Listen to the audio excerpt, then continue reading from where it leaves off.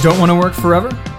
Once you can cover your living expenses with passive income, your day job becomes optional, and you reach financial independence. You then have complete control over your time, your money, and your life in general. Spark Rental founders Denny Suplee and Brian Davis, me, are here to help you build rental income, ditch your day job, and do what matters most to you. So on that note, let's jump into today's episode, which, like all of our episodes, was recorded live. Welcome to Spark Rentals podcast. And I just had okay, sorry. Love technology. Welcome to our podcast and Facebook Live. Happy New Year, everyone. It's 2022. I'm somewhat glad that 2021 is out. Last week, Brian and I discussed 3 New Year's resolutions for a wealthier 2022. And I am excited today to be investing expert Sharon Vornholt about probate investing. I knew I was going to get it right eventually. Sharon began investing in real estate in 1998. We were just discussing that earlier. And she focused then on rehabbing and rentals. And then we had the lovely real estate crash of 2008. And then she became an accidental wholesaler. So she's got some experience in a little bit of everything.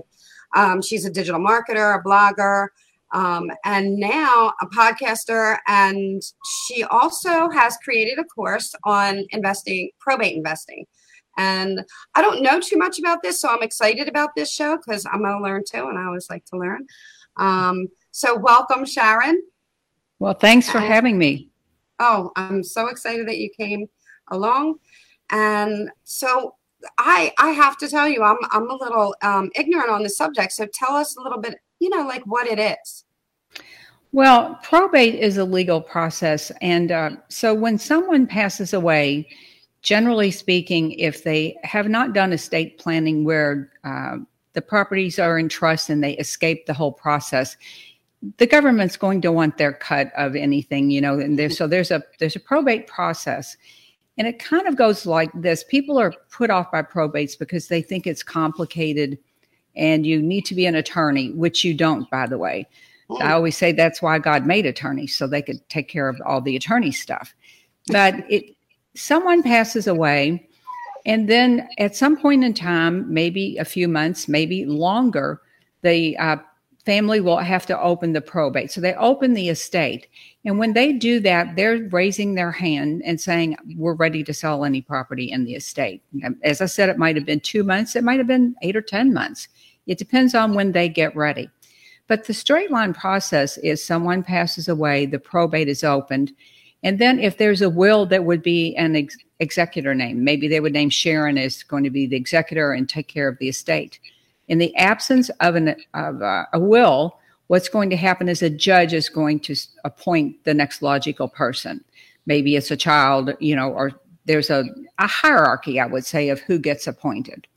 So they're going to appoint someone to be in charge of disposing of selling the assets and doing all the business of the estate. And that person is what I like to call the decision maker. And this is something you need to know. You want to always know who you're talking to. It might be a relative or somebody, but you ultimately, the only person that can sign that real estate contract is the personal representative. So the administrator, court-appointed administrator, or the named executor, they are common terms that are jointly called the personal representative. Now, when it gets to that point, the next thing that happens is the assets are sold. And that's right smack dab in the middle of the probate. That's when any property can be sold once the personal representative is in place. After that, the creditors are paid, the heirs get what's left, and the estate is closed. So you backtrack a little bit and go, okay, who are the creditors? Well, they are anyone that the deceased owed money to. There could be a mortgage on the house. There could be a home equity line.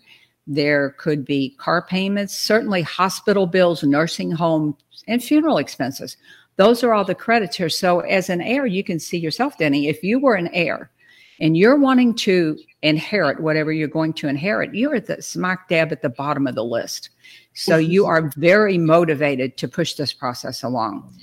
It's just the way it works. And it is a way that as real estate investors, it's a way we get to help them. We're problem solvers. We solve problems, and we're able to help these people that have this. The business of settling the estate has landed smack dab in their lap, and they've got their lives, and they don't have time. They might have children, whatever it is they're doing, their careers, but they've got this unwanted property that they have to sell, and that's where we come in. So I'm assuming that you get really good prices in order to help them get through this process? Well, it's like any other real estate deal. You make an offer on the property. Now, there will be some properties, really nice properties, that will be listed on the MLS. Properties that need work. Gosh, the people that are handling this estate, usually they cannot afford to make the repairs and the updates needed to list the property on the MLS. But even if they did have the money, why would you want to put $20,000, $30,000 into Aunt Mary's house to get it ready to sell on the MLS? You're looking for a quick solution to get rid of this property. And that's why they are so motivated to sell. They don't want the property. Now, do you have to assume any of the, I mean, I'm sure you probably, I know, and I'm going to put a link in the chat. Sharon has a course on how to do this. But just to give you a little example, me and some investors, we just bought a piece in Florida, and it had some issues on it. Florida is a tough state, I'm learning, for probate. So do you find there is some difficulties, or have you been able to kind of hurdle over most of them?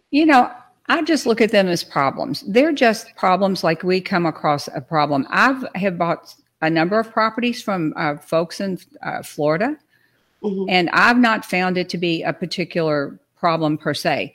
I will say this, the process is pretty straightforward. Now, with that being said, every state has a little bit different nuances to it, and all you have to do is address the nuance. Now, for me, my go-to person is my real estate attorney. I'll just go to him and say, look, there's a situation, they've come back with it. He'll say, don't worry about it. I'll take care of it. Sometimes he works in conjunction with another, person, but it's not really been a problem for me. Okay. Very cool. So why should investors add probates to their, real estate investment lead strategy? Well, and I want you to take this the wrong way, but you truly have a never-ending stream of leads. So you have a never-ending opportunity to help people. Death is part of life. It's inevitably going to happen to all of us. So you have to look at a way to help these sellers. And once you really grasp that you can help these sellers, and that month after month after month, you will have a steady stream of leads for your business and a steady stream of opportunities to make their life easier, it's really a no-brainer. And you add to that, the sellers are motivated. They want out of that situation. They want to just get on with their lives, and they have to sell the property. So it's not a matter of if they want to sell it, like in a traditional sale. If you are thinking about selling your property, you can waffle back and forth. But in this situation, they have to sell the property to close the estate. It's not, if it's in there, they're going to have to sell it. So they have a lot of reasons to work with you, especially on distressed properties, which is what most of us are looking for in off-market deals. Okay. Do you find that what seems to stop people from getting involved into this type of investment? You're talking about investors? Yes. Yeah. Well, it comes down to a few core things. And the first thing is they don't really understand how the probate process works themselves. For me, when I look back, I discovered probates around 2008, and there was literally no competition, Denny. I mean, you might have 2 people, 3 people. It was crazy.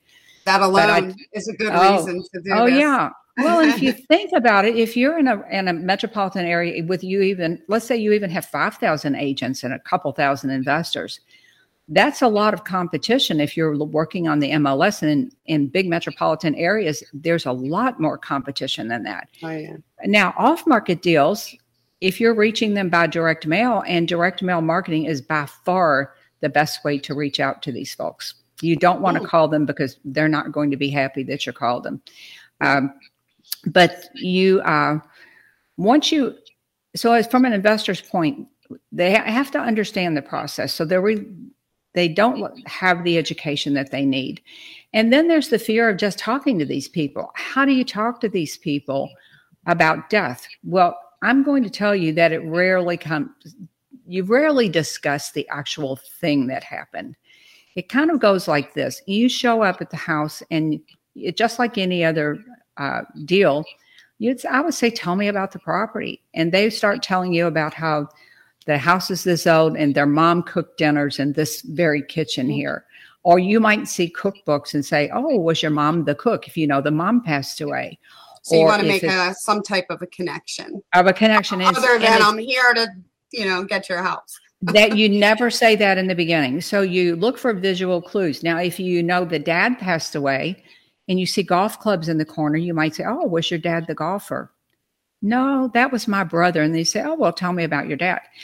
But you notice we've not even gotten to the house. So when they're done telling their story, and I will say in probate, you need to be a good listener because they often grew up in this property and they've got big memories. But the death of this person, that never comes up. You just have to learn how it's a little bit special way to build rapport with these people. And then the next thing that hangs investors up is they don't know how to market to them because it's back again. It's to, what do I say? What are the words I put on the paper? Because by and far, the best way to market to them is with a white computer-generated letter that says, Dear Denny. It's not dear person, or, you want to personalize the letter. And then they know that you've taken the time to really learn about them and their situation. But you really only need 4 pieces of information, and that's the name and address of the deceased and the name and address of the executor or the personal representative. That's all you need. You don't need to know any of the other stuff. And then the last piece of this is the mindset. We talked about the mindset of the seller is they've been through a really tough situation, but they have the business of settling the estate to take care of. It's just the reality. So as an investor, once you adjust your mindset to I'm providing a valuable service that these people really need, then it all becomes really a simple conversation. It really and truly does. Because you end up you're helping, really. And you make money in the meantime, but it is a helpful area. And, it is, I have to tell you, it's not an area I thought of getting involved in. It's for most women, it is a simple conversation. It's kind of like you have these types of conversations and negotiations and things with people all the time. You just really don't put it into that context. It's just a conversation where you will move naturally into them telling you what they know about the property and then you taking the next steps. In an investor's mind, it is just a huge roadblock. It really is. Getting to talk to these people and to get yourself in the right mindset. But it really doesn't have to be that way because it's not creepy. It's not weird. It's just the same conversation you should be having with everybody, the rapport building conversation. It's true. It is true. Mm-hmm. And I think sometimes we talked a little bit about this earlier before we got on, that technology can take the personal, it definitely provides convenience, but it takes the personal out of it a lot. Mm-hmm. And and this definitely puts that back in it. Let me ask you this. How somebody like me, a complete novice, wants to get involved with this? Where do we start? Well, you're going to need to know how the process works in your area. As I said, it's pretty general, pretty straightforward in most states. You should definitely look up the process for your state where you are. Just look it over. If you have a closing attorney, here we use attorneys. Some areas you use title companies, but talk with an attorney and they can educate you on any nuances in your area. Actually, there really are very few roadblocks anywhere. Honestly, that's the truth. But just educate yourself. And probably the biggest challenge is learning where to find the leads. So there are over 3,300 counties in the U.S. Mm-hmm. And each one of those counties has a little bit different way to get the leads. But start with your friend Google and Google probate plus your county, probate plus your city. They're online in many areas. They're in the newspaper in some areas. So that's your number one job, is to find out where you get the leads. Gotcha. Now, you do have a course that somebody can go through and take. I do. It's called Probate Investing Simplified, and you can find that at probateinvestingsimplified.com. I wrote the course. It's also on your website, right? I just put your website in the chat. It is, so the Louisville Gals Real Estate blog is kind of a hub for the blog, the podcast, and for the course. You can find everything from that one site. You can truly learn to become a probate investing expert in 6 weeks with my course. Wow. I will show you everything you need to do. The one thing that is completely on you, because there's no magic button for finding out where the leads are in your county, is you have to do the little bit of detective work and find out how to get the leads for your county. But look in the newspaper, Google it, ask your closing attorney where the legal notifications are published. Foreclosures are published back in the legal notices. If they're in your newspaper, that's where they're going to be, back in the legal notices. And in my area, they're only in there once a month. Oh, okay. Wow. Do you find that there's some states that are easier, or do you just stay, in your location, or have you moved into other locations as well? Well, as far as investing, just my own location. There are some areas that are, I think of New Jersey. In New Jersey, you have to go to the courthouse to get the leads. God bless New Jersey, because that's hard. I used to think our area was really behind because they were in the newspaper, but they have every shred of information you need. You don't need date of death or any of that stuff. You just need to know who the deceased was and their address, and who the executor or the personal representative and their address, what their address is. That's all you need to work in the niche of probates. And then don't door knock. Don't call these people. I always tell folks, remember somebody's mama died, or somebody close to them. Be respectful of that. There's no being first with probates. You know how with so many houses, it's whoever gets there first. Right. It's not that way with probates, because they have to get ready emotionally to sell the property. So you don't need to be first. You don't need to try to go in a side door. You just need to have a message for them that I'll be here when you're ready to sell. That really is your message. Wow, that is amazing. I have to thank you, Sharon, for this information. Tim Dooley, one of our viewers, said great information. I urge everyone to check this out. It's, Brian and I talk about diversification all the time, and this is another great way to diversify your real estate investments. Again, go to the link. It's in the chat. And is there any other tips or tricks that you can provide us that have? I would say the biggest roadblock is your own mindset. Believe in yourself. Believe that you can do this, because you get to help so many people. As I said, these people want and need our expertise, and you can build an entire business off of probates. I do believe you should, like you said, you should diversify. I don't believe in putting all your eggs in one basket, but this is a consistent source of leads month after month, year after year, of people that want and need our help. So believe in yourself that you can do this. I love the part that you actually are helping people, and it's a tough process. I mean, I've been through it, and it's just not an easy process. So that's awesome. I thank you, Sharon, very, very much. It's been great having you on, and Happy New Year. And everybody, we'll see you next Tuesday. Brian is on his way back to Brazil. Thank you. Have a great day, everyone. Did you know we offer a free 8-video course on how to reach financial independence with real estate? It's super bingeable, with each video around 10 minutes long, but packed with information. Visit sparkrental.com/learn for instant access. And please don't forget to rate and review our podcast on iTunes, Stitcher, or wherever you listen. Thanks for joining us, and we will catch you on the flip side.